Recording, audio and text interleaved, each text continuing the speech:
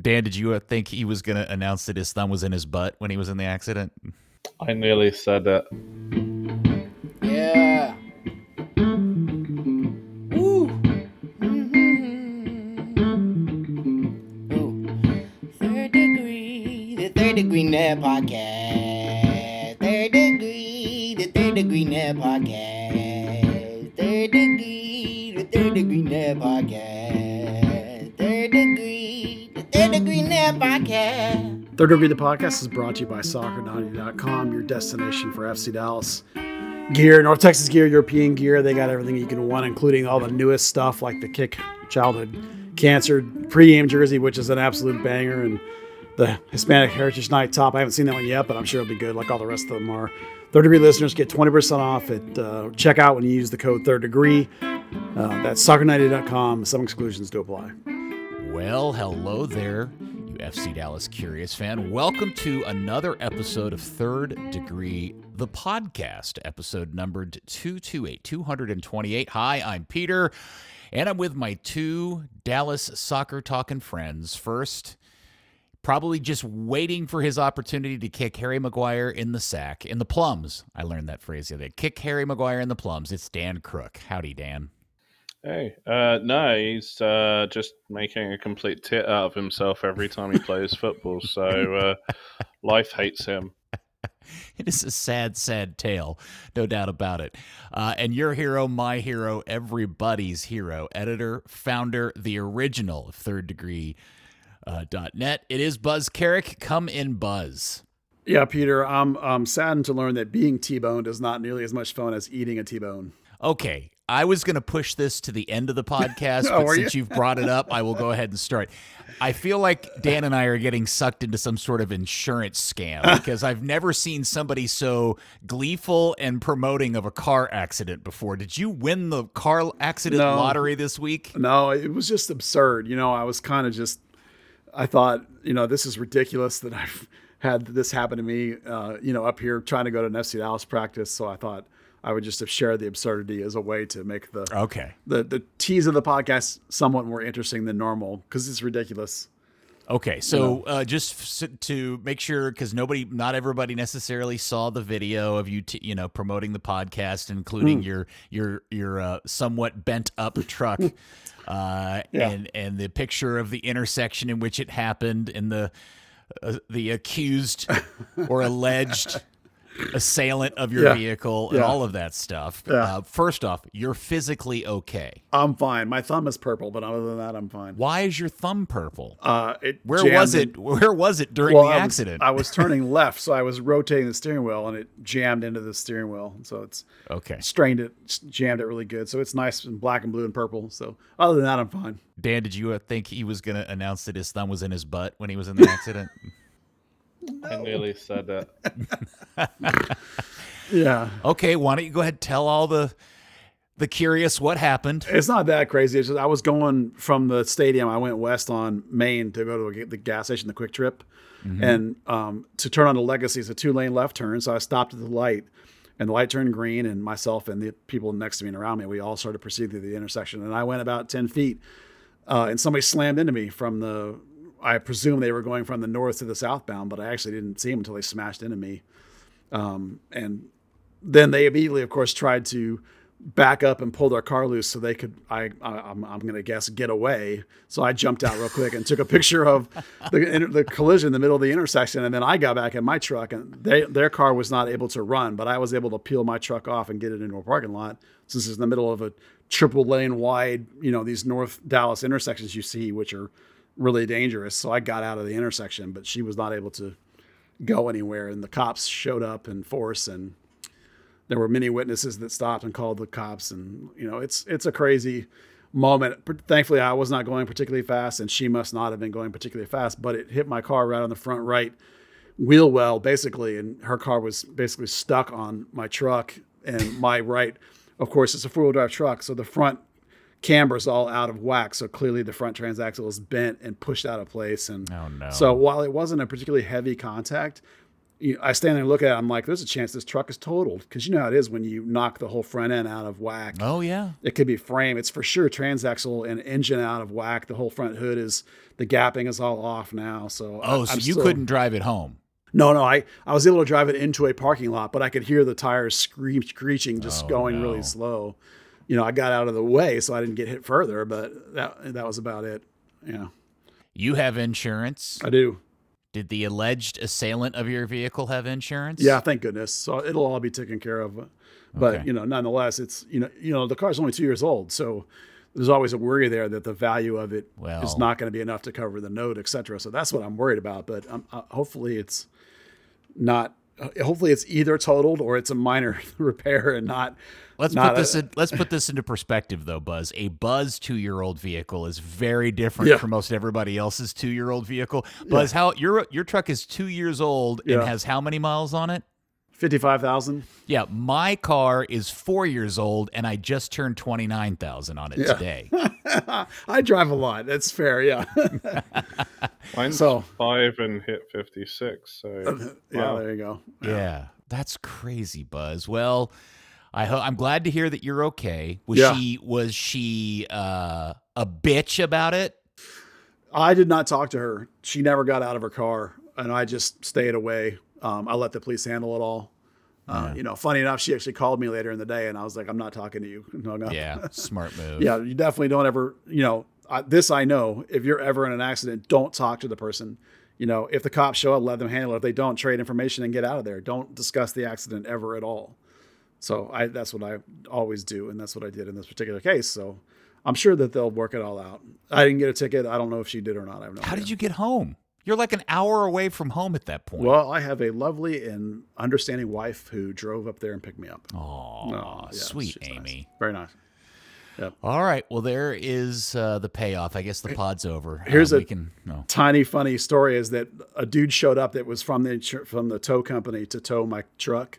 For me, my insurance company sent him, and I gave him my keys, and I'm like, great. And I left. And then before he could get the car towed, he left for 10 minutes and came back, and some other tow company yanked my truck and took it while he was gone for 10 minutes.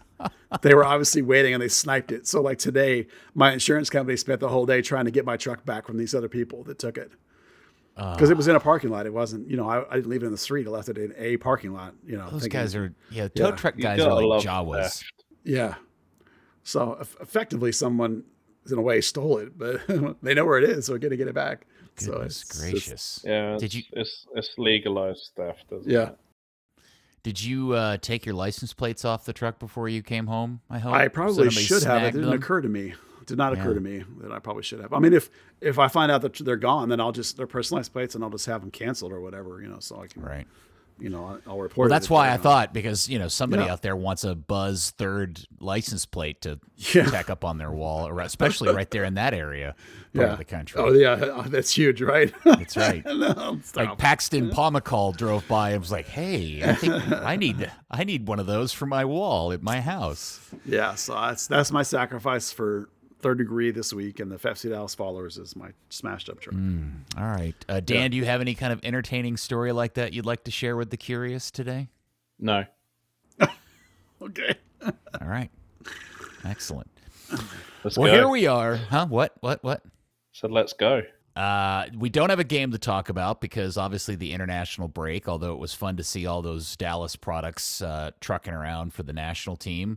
Good times. Pepe looks like he's in good form. Happy about all of that.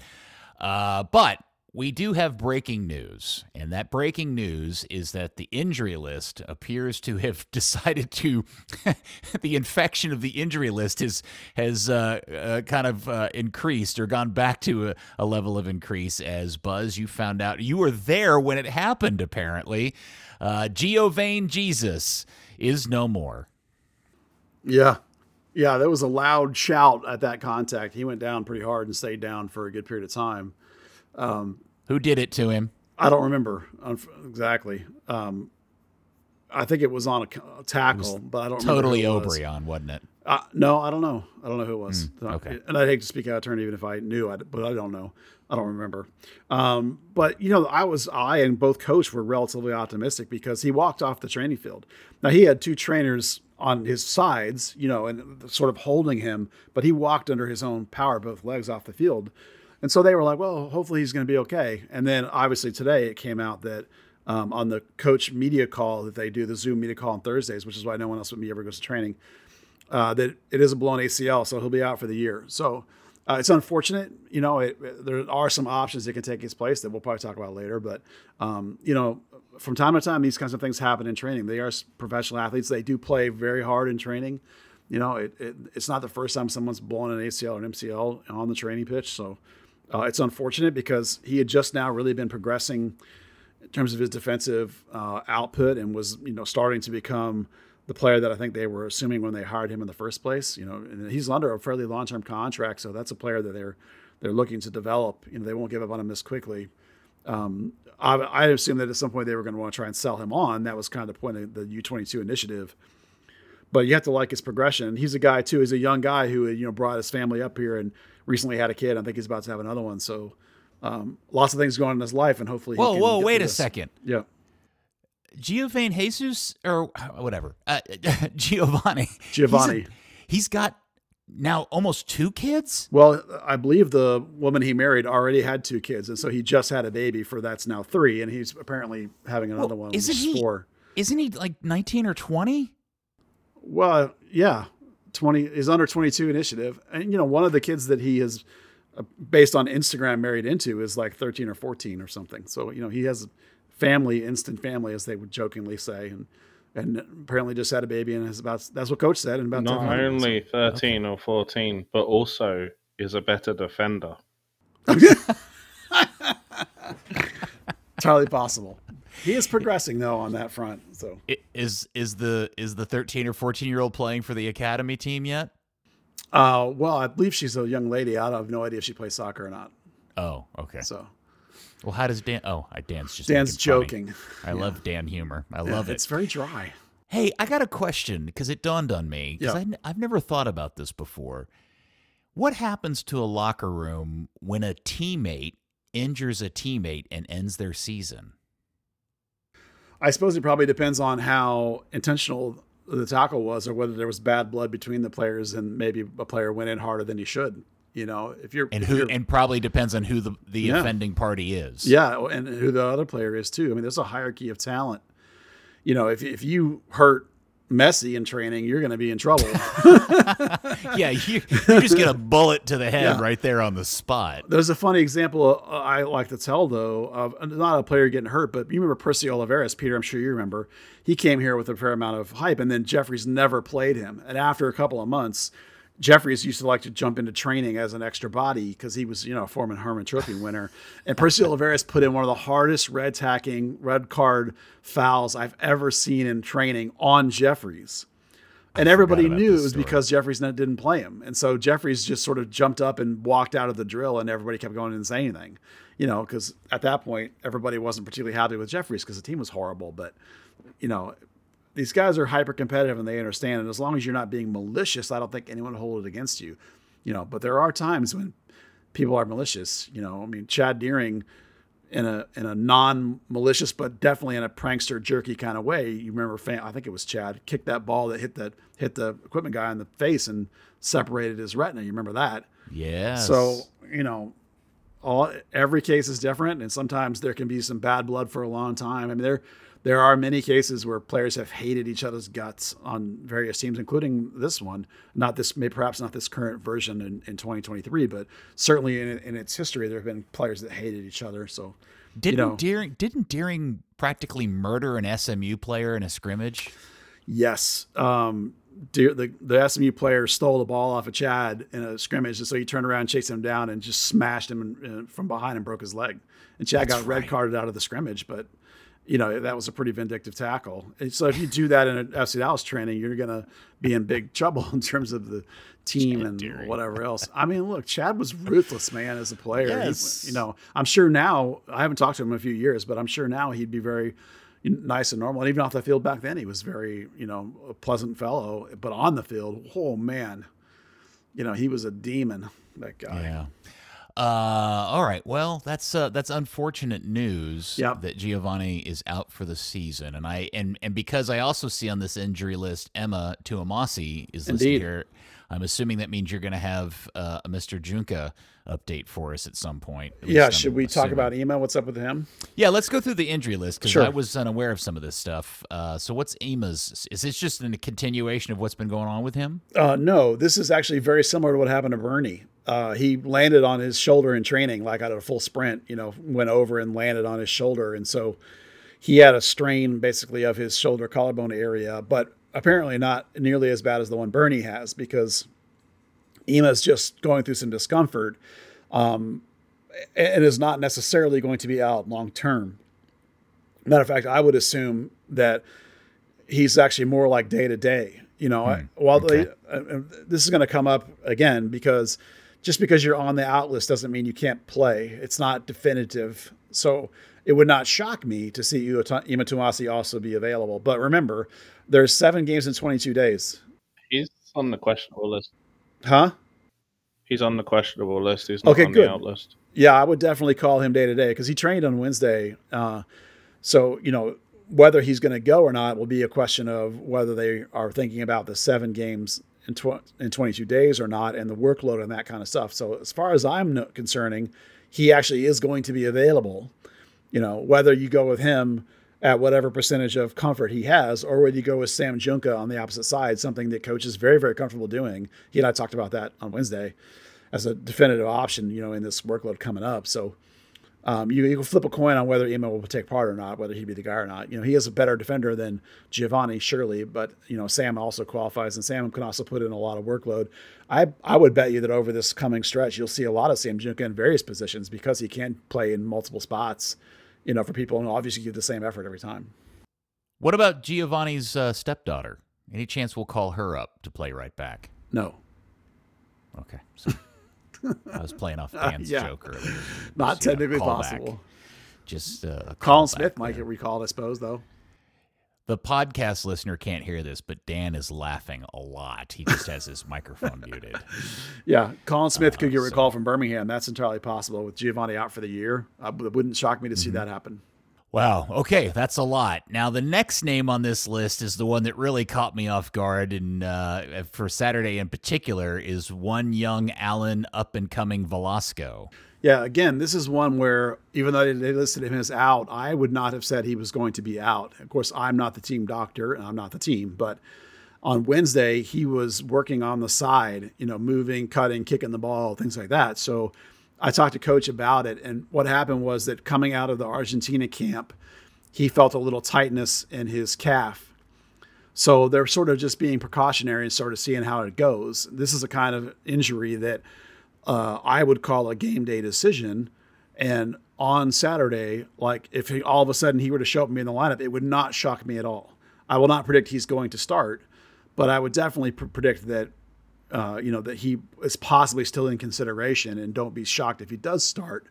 It does or does come off the bench because of the fact that, what I saw is late in a recovery kind of behavior, the kind of thing you do right before you rejoin training, depending on how you react. Now, again, big load of games coming up, probably not going to be in a super hurry to get him back in there. So I would hesitate a little to say that he will play. He definitely would be, I would consider him more questionable than out, but I'm not obviously the person that wrote the team notes. So, things certainly could have changed since yesterday too, as well. Okay, well, we'll keep our fingers crossed about that. But this next name, Buzz, is it time just to put him down and let him cross the Rainbow Bridge? Paxton Pomykal? Yeah. Paxton had COVID last week. Oh, Yeah. good So grief. he's not on the injury list. He's back in training. So this isn't a muscle No, thing. This he is just had COVID. Yeah. So he's Okay. not on the injury list. I just put him down on our roster because coach told me he had COVID last week. So he is back eligible to play, but I think it's important to note when guys are sick like that, like because Jesus had it 2 weeks ago. He set up 2 games, Yeah. didn't he? Jesus missed So 2 games? Paxton Yeah. trained, yesterday, which means he is medically cleared to be around people. So that means he can play. So whether coach will want to hold him for the next game, I had a good conversation with coach about the idea that the same as that with center back, where they say they have 3 starters at center back for 2 spots. They feel that way about Paxton in midfield too. Paxton, Leggett, Yaramendi, they have and Velasco. They have 4 starter caliber players. They have 4 midfield starters for 2 spots. So it's not like they consider any one of those guys to be first or second team. They're going to be making decisions about them based on the tactics. So there's always only a 50-50 chance that Paxton's going to start anyway. And he's a guy who's the workload you want to manage, because if you play him every game, he burns out and gets hurt again.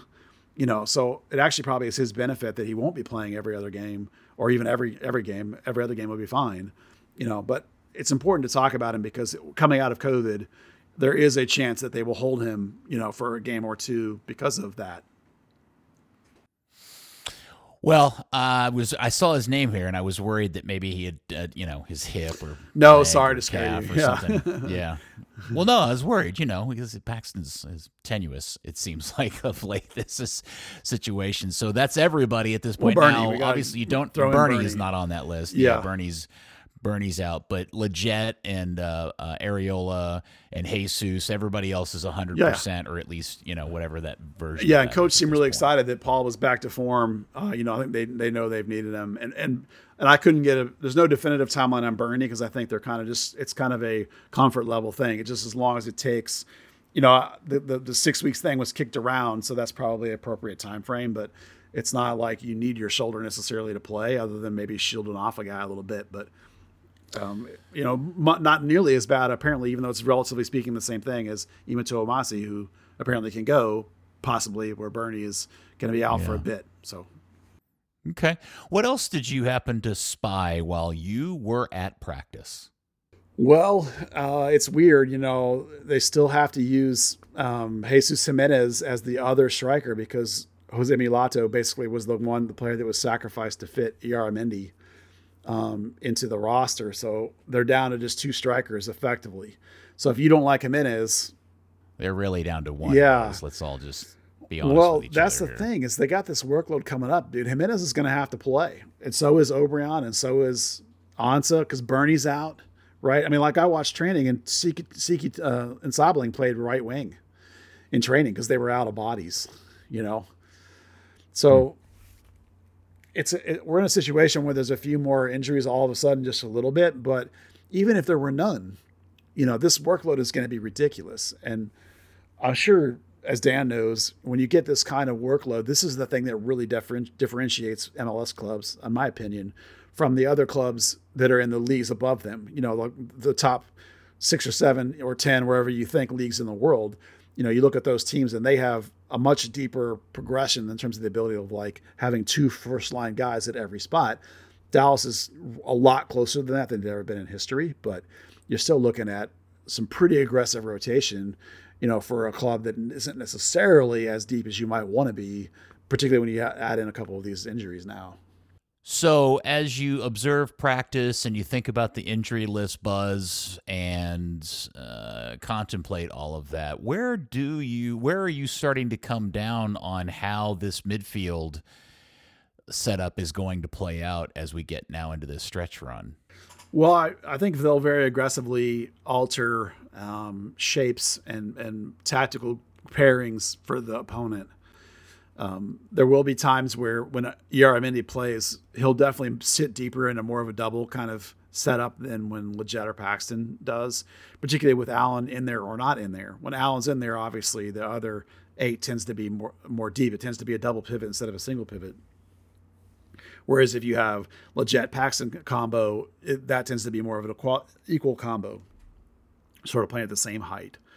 And then obviously with the workload coming up, you're going to have to still see a bunch of Frazier, probably more than you like, because Facundo can't really play 90 minutes game after game after game, let alone when you play every 3 days, which is basically what they're going to have to do. So I think the tactics will dictate a lot of it. All those guys you mentioned are either in their 30s or they're potentially guys that you can't play 34 games, or they're guys that are struggling like Allen right now with a little bit of tightness, or it's just a situation where you're not going to be able to have a definitive 11 anymore, not the rest of this season. You're going to have your 15, 16 deep is going to rotate all the time. You're going to use your 5 subs aggressively. I think that over the course of the season, he'll try and figure out like when he gets to the playoffs, what his best set will be like in any given game. But over this 7 games, I think it's going to be really, really aggressive in terms of rotating who's plays week every other game basically. So in your head, and again, we probably have limited. You've got limited amount of observation of some of these guys because they just joined the team. But do you have a very clear idea of what your starting 11 is for this team? I think if it's MLS Cup, if this is the game. Yeah, I do. I know who I would choose, but I don't know if Coach feels like I do. If we ignore injuries, of course, in having this discussion, I think that I have a clear choice who my best 11 is. But sometimes Coach makes decisions that don't chime with what I think in terms of that. And that's perfectly fine. That's almost always true of most any coach. He definitely believes this idea that he has multiple starters, like the whole 3 starters at center back idea. I think he's nuts. I think you have 1 starter and 2 guys that are okay. So that's the kind of way I feel about it. Like I see 1 player that's the best 6. I see the 2 guys I would pick if I had to win a game today at 8 is clear to me. I know who I think the best wings are. And obviously everybody knows who the best 9 is. So, it's not necessarily up for debate really in my head, but then you watch Coach and it is. Right back probably was the closest position, but now that's a moot point because one guy's out for the year and the other guy's feeling it. Like if we hear about it Friday, 6 p.m. recall of Colin Smith, it won't shock me at all. I'm happy to put Sam Junko over there, but then that limits your options in terms of what if something happens to Marco Farfan in the middle of the game. So, it's pretty clear to me. Yeah, but you don't want you. Would you like to secretly quietly? Do you want me to say what it is? Oh, okay. Yeah, nobody's listening. Well, it's a safe space. Right this minute, it's Jesus up front with Paul Arriola and Obrian. I think Ansels is a smarter player, but he hadn't been here enough, and Obrian's been here more, so I would go with Obrian. And then Velasco and Iaramendi in midfield with Facundo, and then Farfan, Nkosi, Ibiaga. Well, Giovanni until he got hurt, but obviously now it has to be Ima and then Paz.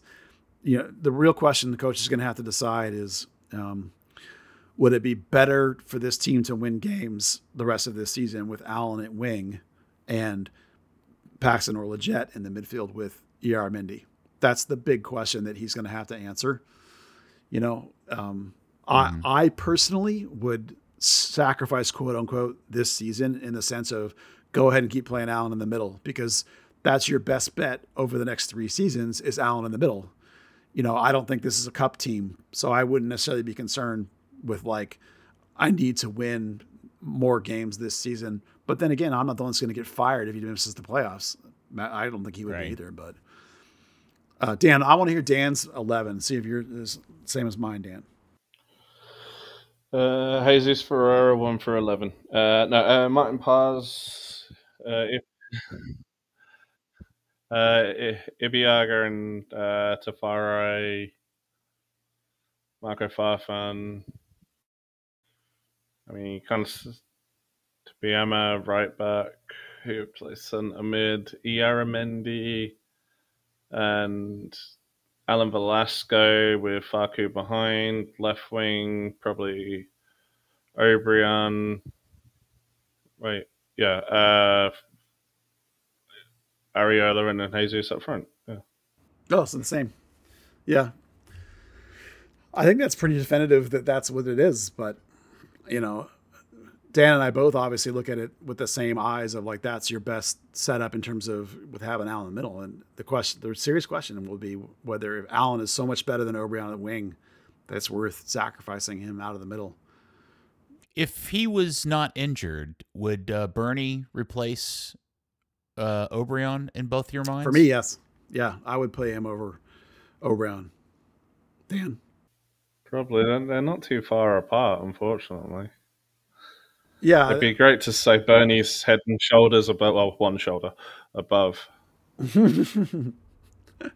So let me throw this question out to you. In an effort to try to get your true best 11 on the field at any one time, is there a scenario, Buzz, where you put Leggett and Velasco both on the field, but you start Leggett more wide out left, and they can move between each other as appropriate as the game goes? That's possible. I think it'd be more likely that you'd see something like the 4-4-2 continue with Jesus and Allen up top, and sort of Allen sort of like a double false nine in effect. And then you would have Paul on one wing and Leggett on the other wing with Yaramendi and somebody else in the middle, whether it be Paxton or what you could play a 8 for sure in a flat 4, or Facundo. They definitely use a 4-4-2 much more lately than they have ever before. And they used it some even on Wednesday in training. So it is in the mix. It does allow you to get, a guy like Leggett, more minutes and more use for you, particularly if you're not necessarily happy with Obrian or Ansah are doing. It does also give you the Allen higher and freer underneath Jesus kind of look. We've seen that a bit, in the last period. So, I think that tactical decision of the two versions of the 4-3-3 or this 4-4-2 or even 3 at the back that we see sometimes are all in the mix with this coach. You could make a case, I think, particularly as we just discussed, would Allen on the wing be better than Allen in the middle in terms of winning games because of the lack of performance at the wing? You might be right that the 4-4-2 is the best way to go forward because it does allow you to get guys that you would consider more of a central to be effectively wide midfielders instead of, high wings. We haven't mentioned Dante Celia, for example, at all. I don't think, while we like some of the spark we've seen, I don't think any of us are in a point where we would expect that guy to start much over Obrian, but he has made that choice recently, and certainly in this load coming up, he would also be a factor. Okay, so that leads us to Seattle, which is this Saturday at 7:30. Seattle is Seattle. We know that Dallas has a tough time against them. They're in kind of their own weird spot as a club. What are you assuming you're going to see in terms of a starting lineup with the injuries and everything that we know about that? Well, I think that even though I think you could push the issue and have Velasco play, I think you shouldn't. So I'm gonna say that he won't play, even though I already made the case I think that he could be available. I would not do that personally. I would go with Yaramendi and Facundo in that double pivot look. In a way, I would put Leggett in there with them as the 3-man combo, and then go with Paul and Jesus up top with, whatever you think your best other wing is, which is probably going to be, Obrian perhaps. And then the right back's an interesting question. I actually, because Ima's banged up a little bit, I'm going to say Sam Junke at right back. Recall Colin Smith, so you have him on the bench, so you can bring him in and shift Junke over if you have to for Farfan. And then I would go with, against Seattle, I would go with Ibeagha and I'm actually going to say Tafari? Right, not Ibeagha. Sorry. I'm going to go with Tafari and Martinez against Seattle and save Ibeagha for RSL on the road on Wednesday. That's going to be my guess. But you could just as easily have it be versions of that. Honestly, this coach changes things so much. It's entirely possible you could see more of a 4-4-2 look. That is legitimate. They did use it some this week. I honestly, because of these injuries and because of the way this coach is making decisions and because of this workload, this is about as chaotic as it's ever been in terms of having no clue what's going to happen. But obviously Jesus is going to be the guy and Paul Arriola will be in there. And I think that it doesn't make any sense to force Alan Velasco when you're going to need him over the back half of the season. You don't want to risk making it worse. And Paxton just coming off being sick, I don't think he'll go. I think they'll save him for Wednesday as well. So there you go. The Salt Lake game is in Utah, correct? Yeah, but remember, they're 500 at home, basically. So it is a place that you feel like you can compete pretty well. This is not one where you're going to go in with the mentality of we're screwed, like you kind of might if you're going to Philly or something later on. Okay. Well, all right, there we go. It is the stretch run, man. This is where everybody has to pull up their pants and put their belt in the next notch tighter and hold on for sweet life. With this one being the first game after a 2-week break, I think you'll probably see a pretty aggressive first 11 sort of mentality, and then you adapt after that. But the injuries obviously really, really affect things. Allen is such a pivotal part of what they do now. It's like, how do you adapt to that? It would not shock me at all to see if it be a more 4-4-2 with Jimenez starting with Jesus Ferreira up top, because that kind of gives you the same sort of vibe where Jesus works under him instead of vice versa. And then you do maybe have a Areola or a Lletget wide and more of a flat kind of shape. Yeah. None of those options that we discussed would shock me at all. They're all open for use, which is crazy. I've never seen a team here in Dallas with this much flexibility, which in a way is really good. But I'm not necessarily a fan of that. I kind of like teams that are just really, really good at what they do and make everybody else change. That's more of the way I like to. Oh, I agree. Yeah, I always feel like the best teams in MLS are the ones that dictate how the game's going to go, and teams that have to bend and flex to their will are the ones that end up, sucking. Yeah. We're also at a point of the season where we get to it. I'm assuming we're going to continue to admire the Elara signing and the idea of picking up Junka and how good he's been as a utility player, kind of like the new version of Ryan Hollingshead, and his ability to do different things on the field. But man, if there was ever a time that the pickup of Jimenez and Ansah needed to show payoff in some tiny way, now is the time, right? It's just the fact that they're getting absolutely zero from both of those guys, especially at the amount of money they cost, is really, really hurting the team at this point in terms of feeling like that they've got a chance to do something down the road. Well, Ansah's the one that annoys me the most because they talked about how they've been after the guy for like a year. And I'm like, man, if they were after him that badly, he better be better than this. It's like I'm hoping that, come spring when he's been here for 6 months, we'll be like, oh, can we believe we doubted this guy? I'm hoping that's going to be the case, but it certainly has been before, where that's been true. But it definitely is annoying that you can't really, especially now that Bernie's out, who had been playing really well, and Allen has moved to the middle, which means they're lighter at wing than before. So you need that guy. If you think you're going to do something, you actually need him to do something. You actually need him to be valuable, right? Or Dante Sealy blow up and be great out of nowhere. That'd be cool too. I'm interested, since you were there Wednesday, post dramatic change in the North Texas weather. Did you happen to notice that the team playing with a different spark because it was so much cooler and not the trudgy 110 degrees? Yeah, a little bit. They mostly seem to be enjoying themselves more than they had been when it's nasty. They train early enough in the morning, and training is usually so quick and good pace that it often is really kind of poppy like that. But you definitely can see that people were in a more positive frame of mind. Like, this is a very positive team right now. They don't feel down about themselves. They're not like, oh, this sucks or whatever. I think they feel really good about themselves, now that Jesus is back and now that they've, up until yesterday, mostly over all these injuries, particularly in midfield. So, some of the new guys have fit in really well and are doing really good things. And I think they're excited about where they're going to be in terms of this season.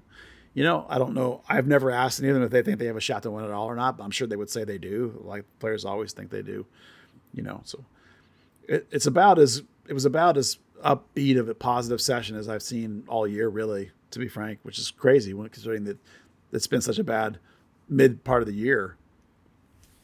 Yeah, well, that is good news, and it comes at an extremely important time because, beating a dead horse, but this is really when it all counts. Is all of the goofing off and maybe feeling like you can afford to pass up points early in the season. This is not the point where that counts anymore. This is where everything comes down in an MLS season, and that's what makes it different from everything Well, this else. is why I always hate it when early in the season somebody's like, it's no big deal, it's early in the season. Dude, 1 or 2 points can make the big difference at the end of the year. Every game matters. It's like, you can't. I mean, we know that, but that's not how the seasons are played out. We all know this, right? I know. Okay. Buzz, what got hit harder on Wednesday? Your truck or Giovanni Jesus? Giovanni Jesus did. Yeah. Okay. All right. My truck was actually going pretty slow when it got hit. Do you have a replacement car? My insurance company is USAA, so they have amazing customer service, and I have a rental car replacement. Yeah. Good. All right. Yeah, When do you get your estimate back on the damage? Well, I told you that somebody hijacked my car. Oh, so that's right. It's not Sorry, I even forgot at that. the deal. It's not even at the forgot collision that part. place yet. So they're supposed to call me when it shows up. Hopefully that'll be soon.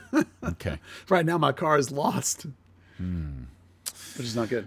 Goodness gracious. Okay. Well, so we've got the games coming up covered. We got the injury list covered. We got Buzz's truck problem covered. Yeah. What else do we need to talk about? Well, I actually Buzzard? have a piece of news that may sound like it's not a big deal, but I think it's monumental. Oh, okay. Why did we do this at the beginning? Well, because it's a nerd rule. Oh, okay. So, according to Andre Zanata, and I checked with somebody else to make sure he wasn't talking out his Language barrier booty issue. or whatever. Yeah. MLS has changed the homegrown rule. You can now effectively have as many homegrowns as you want. You could Whoa. sign 30 homegrowns if you want. You can only have as many of them active on the roster that fit on the 30-man roster. But you could sign 30 of them if Wait, you want what to. was okay? Maybe I'm saying whoa because I didn't know you could only sign so many homegrowns. Well, yeah, the MLS roster has 30 players on it. So you can Well, only no, I yeah. understand that. But Right. are you saying that previous to then, if you wanted to have 17 homegrowns, you couldn't sign 17 homegrowns That's if you had correct. 17 slots? You'd have to waive them if they weren't on the roster. Yeah, they have to fit on your roster up until now. And the other thing I learned related to this is they actually have had a 31st player rule for a while. Like you could have a 31st player under contract that just never played. No, I'm sorry. Stop for 1 second. This is what I'm trying to clarify. Yes. Previous to this understanding of you, if Dallas wanted to field a roster of whatever the maximum roster number is of only homegrowns, they could sign all of those guys. They just have to have roster slots for each of those players. That's correct. What you're saying now is you can sign as many homegrowns as you want, whether you've got roster slots for them or not. That's correct. Okay. Yeah. So like Now your that makes 30-man sense. roster, it could be 30 homegrowns if you wanted to. Or if you already had 30 professionals from Brazil, you could still sign 30 more homegrowns and have them just hang around and never play. So the point is that you now, like, you no longer are, it's to combat the losing of these best players to college, right? So before you had these 10 supplemental slots on the bottom of your roster, and that's where you would have most of your homegrowns that's where Nolan Norris is, where Tarek Scott is, Jesus and Paxton are no longer on that part of the roster. They're on the senior roster. But isn't that what the whole North Texas Soccer Club is supposed to be for? Well, sort of. If you had an extra homegrown or two, you could loan them to Birmingham, like Colin Smith is. You can loan them to North Texas, like you do when Antonio Carrera goes down there and plays. Or if you had one like Antonio, who was it last year? There was somebody that was down there for the whole year last year. I can't remember who it was. So they were effectively off the 30-man roster that way. So what Zanata and somebody else who I confirmed it with are telling me is that now you could have 20, 30 homegrowns signed and not even have to send them to North Texas. You can just have them hang around your first team. And that any given week or whatever, up until the roster freeze date, you can move them on and off your first team roster up until the roster freeze. See, that's a weird because you have nothing for them to do. Like, That's what are correct. those kids going to do? Get paid. Well, okay, And so train. So alternatively, why wouldn't you want them to, at the very least, sign a deal to go to college and get time playing at college? Well, some kids aren't up for it. Some kids want more money than college affords. Some people need the money. Yeah. No one wants to have homegrowns stand around and do nothing. Of course, you're going to send them down to North Texas. But the point is you don't have to do this roster shenanigans of trying to get this guy in, this guy out. If you have the money as an organization and you want to sign a bunch of homegrowns and have them stand around and train, you can. You no longer have to fit them into the 30-man roster or into the North Texas roster. You can just sign them. So it's just they've removed they've basically opened up the roster in terms of homegrowns to be almost infinite, right? Whereas a non-homegrown player has to fit on the 30-man or now apparently 31-man roster. No longer is that the case with homegrowns. You can have a bunch of extra ones. And if you sign a homegrown deal, your college opportunity is finito, right? It is, but you get free college through the MLS. No, but I mean, you can't then not play. You can't decide a year later, I don't want to do this anymore, and then go play college. That's true of any professional contract. And matter of fact, it's true if you sign with an agent and then never sign a professional contract. By signing with an agent, your college is done. So like if you roll the dice on, the weird part is that you can have an agent advise you, quote unquote, as long as you don't sign with them, you're fine in terms of college, because an agent can give free advice just like somebody else can give you free advice. That's different. But if you sign with an agent, or if you sign with anything that pays you to play soccer, the weird gray area is that the kids that sign these, that play as an amateur with North Texas, that does not ruin your college. Okay. If you get an agent, or if North Texas paid you, you'd be in trouble. They design Division III, which is USL 1 and USL, and probably even MLS or Championship, or you probably could play as an amateur if you wanted to, but I don't know why you would. NPSL, USL 2, they're all designed to keep your college eligibility if you play as an amateur. But that's different. Totally different subject, and something that popped into my head that I thought about the other day, and I meant to call you and ask you this. Have we ever found out, and if we've talked about this on the podcast before, I'm sorry, I'm getting old. Have we ever found out what players Dallas have listed or, tabbed from other clubs in the area as they've got options on? I forgot what this is called. You know what I'm talking about, yeah, right? it's the list inside. Well, the external list. Yeah, I've been told 4 or 5 names. I've never got the official list. I put together my own version of the list, just making some guesses, and I did it on the website. But that's a very, very closely guarded secret. So even the ones that's not anything that's ever published Oh, hell no. All right. No. And just for those listening that don't know what I'm trying to talk about, because I'm expressing it poorly, this is every MLS team in their homegrown market gets to essentially put an ear tag on a certain number of players that are not even in their own academy. 9. So if that player decides they want to go play in MLS, they get first dibs on them. Yeah, 9. Basically, like it used to be every player in your home territory. So literally it was 1 million players. Well, now it's only 9.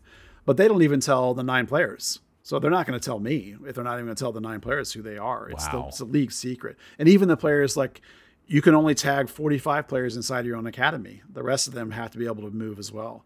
But, they don't tell me that list either. That also is a very closely guarded secret. The other side of the coin is you can now move from academy to academy, but the new academy has to pay you. Has to pay the team that you get the player from. Do you mean exclusively within MLS academies, or from like Texans to FC Dallas? Oh no, just MLS academy to MLS academy. Okay, yeah, not Texans. You could just poach away. Well, you shouldn't. You should pay them, but they don't. They just take them. This is a Next Pro Academy, MLS Academy problem. This compensation for a player, unless the other club releases them, and that's different. But a lot of times they just get released because they're not important. Fascinating. Yeah, it's a changing landscape. But I think it's crazy that they now let you sign as many homegrowns as you want. You can try and keep more guys from going to college if you think they're worth building. You don't have to try and squeeze them into the roster anymore. That's the important part. Because before you'd be limited. You're like, man, there might be 8 guys I want to sign, but I only fit one of them on the roster. Well, now you can sign as many as you want. Good stuff. Okay. Anything else, Buzzard? This truncated episode of the podcast. It's a short episode. We didn't have a lot to talk about. There's a bunch of games coming up. That's it, really. North Texas is almost done. They got 3 or 4 games left. So Seattle Saturday, Salt Lake Wednesday, and then who do they have the following Saturday weekend? Columbus. Pretty good team.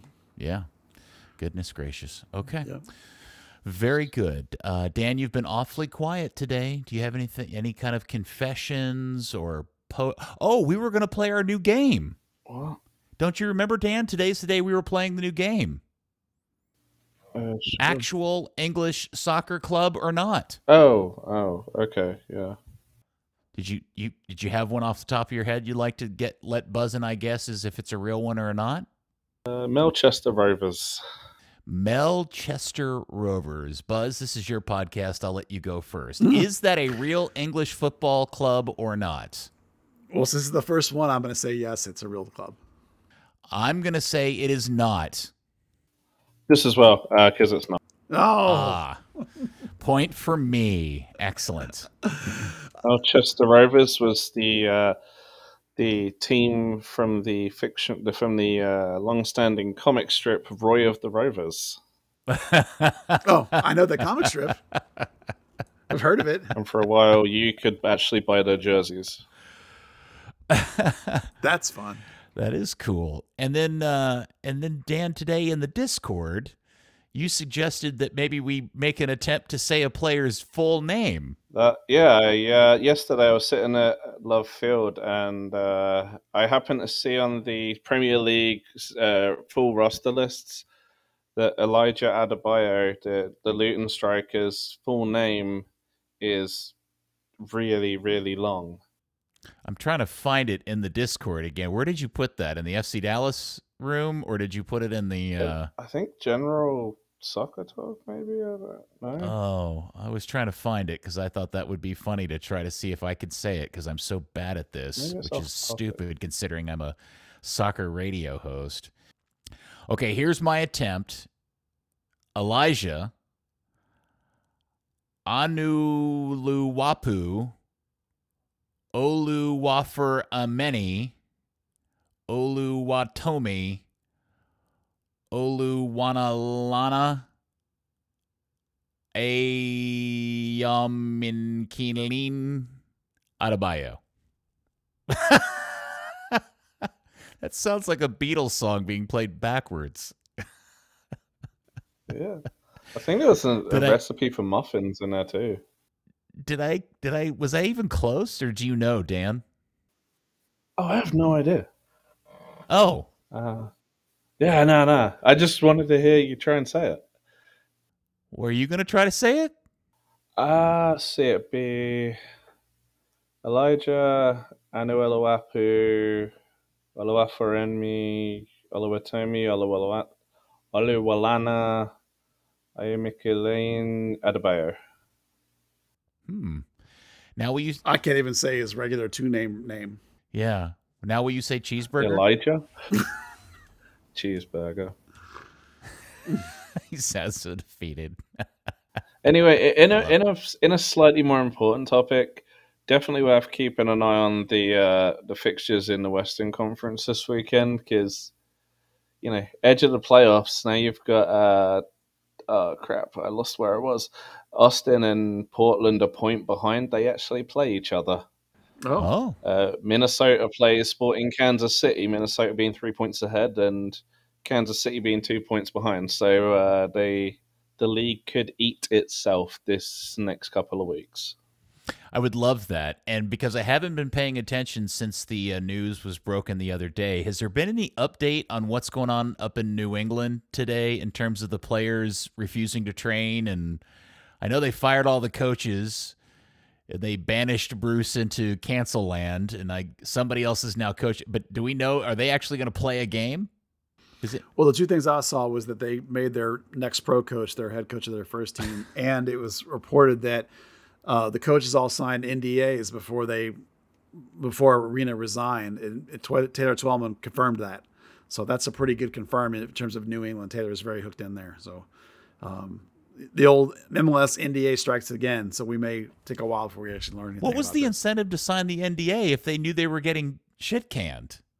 Well, it was before Bruce resigned. So sometimes, I don't know anything about this case at all. I'm just going to tell you that sometimes there are cases where someone will say, okay, I'll go ahead and resign instead of fighting this if everybody signs NDAs.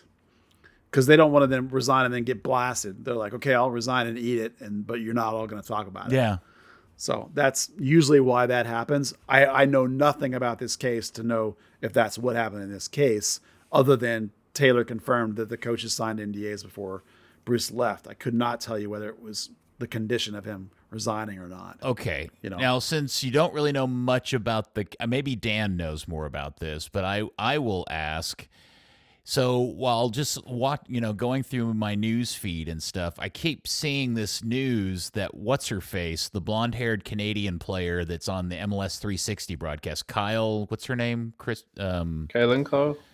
Yeah, Kaylin Kyle, that she got suspended. I didn't even know she'd been missing from the set because she had been suspended because apparently several weeks ago she said something on the broadcast that intimated that Bruce Arena had said something racially, something racial, I think is what, maybe I'm telling this story wrong, but whatever she said about Bruce Arena, and I think has somehow linked this whole string of events that have happened subsequently. She got suspended from the broadcast.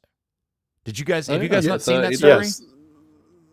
Yeah, that's correct. She said that it was over a racist remark. She essentially assumed she spoke out of turn, and you can't do that when you're on television. So the network suspended her for a bit. But now is she somewhat vindicated? Ooh, she actually said it on Sirius XM. It wasn't even on Apple TV. No, she's not vindicated because no one will say what he said. Yeah, but if we I guess that's my point, Buzz. If we find out the reason why everybody signed NDAs and this is all kind of going the way it's going is because Bruce said something naughty racially, does that vindicate her? It vindicates her in the sense that, like, oh, look, she was right. It does not vindicate her in that she was a talking news head representing the league's broadcast, and she guessed as to what happened. You can't do that in news. You can't guess. You can say you're guessing. I'm going to assume she didn't guess. I think she's just repeating something other people have told her is what happened as fact. And you're right, Buzz. Even that is probably incorrect. Yeah, you can't do that. So, interesting. Not in her job, you can't do that. If you're some Yahoo on a podcast, you can do what you want. But if you're the host of the league's own production Apple TV deal, you can't just say what you heard or what you think. You have to be able to validate it, or you're going to get suspended, which is what happened. Think of all the money she saved on makeup she didn't have to use those days she was on air. So, good for her. I'm glad she recouped some income. Wrong. That way. All right. Yeah. Well, I don't have much anything else. Well, that was a fair bit considering there wasn't a game. No, we're good at filling an hour. Yeah. All right, Dan, this is your I know you're just itching at the bit. You got too much, but this is your last chance. Anything else, sir? Nah, I'm good. Okay, he's good. Everybody's good. And Buzzard, thank you. I'm glad you're safe and sound. I'm sorry about your truck. Hopefully, maybe you'll get a new truck out of the deal. Oh, we'll see. The finances can be funny, depends on valuations. But I would also want to point out that Dallas has a game or two in hand on, a good percentage of the league. So they do have that going for them, which is nice. Always bringing it back to soccer. Good for you, Buzz. Yeah, people don't listen for our clownness. They listen for actual soccer. Oh, I thought they loved us because we're charming and funny guys. Well, that may also be true. Third Degree, the podcast. Funny and charming. It's the subtitle. Sure. Okay. Third Degree, the podcast is brought to you by Soccer90.com, your ultimate destination for FC Dallas North Texas Soccer Club and European gear. They got all the brand new pregame tops, the Kick Childhood Cancer Top, that's hard to say, the new Hispanic Heritage Night, get those special jerseys. Third Degree listeners get 20% off at checkout when you use the code Third Degree. Some exclusions do apply. All right. Well, thank you guys. Appreciate it. It's always fun to talk to you. We will talk to you. I will do that again. And thank you, FC Dallas Curious fan. We will speak to you next week on the heels of not one, but two games of soccer on another episode of Third Degree, the podcast. Thank God the international break's over. Third Degree, the Third Degree Net Podcast. Third Degree, the Third Degree Net Podcast. Third Degree, the Third Degree Net Podcast. Third Degree, the Third Degree Net Podcast.